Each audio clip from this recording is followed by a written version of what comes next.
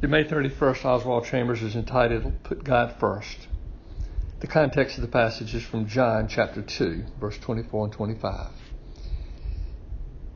The title seems pretty simple. If we just put God first, everything seems to fall into place. In fact, that's what he teaches us in Matthew chapter 6:33. Seek him first, his kingdom and his righteousness, and all things will be added to you.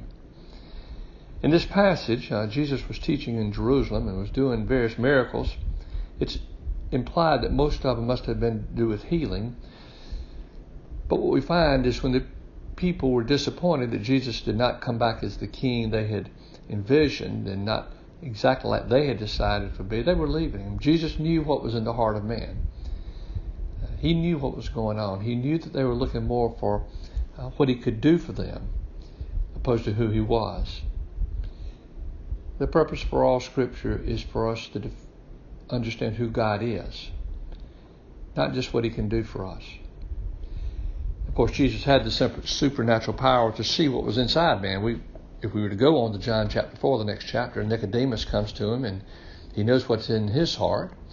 He gives him the prescription, what he must be born again. In chapter 4, the Samaritan woman comes to him, and Jesus knows, of course, what was in her heart without an explanation, that she needed the living water. So the focus of this passage in John and from Oswald Chambers is today is we have to put God first.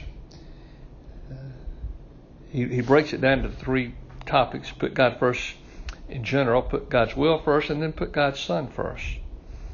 Under the first category, he says if we put our trust in human beings first, the end result will be despair.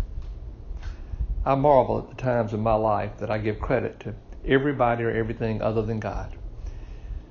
I go to a physician and I say, that doctor just healed me. Well, that doctor didn't heal me. God healed me. Or I take medication. Boy, that medication is what made the difference. God may have used the medication. But we always seem to go to the extremes to give credit to everybody and everything other than God. We have to put God first. The second was to put God's will first.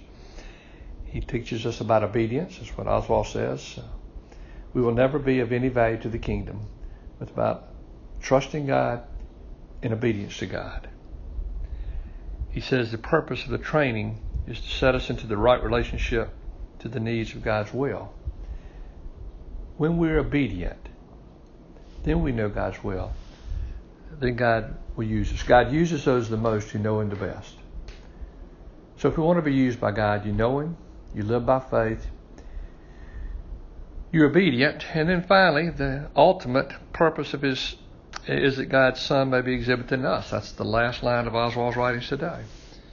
The ultimate goal is Christ will be manifesting himself through us in our lives so that he will get the glory.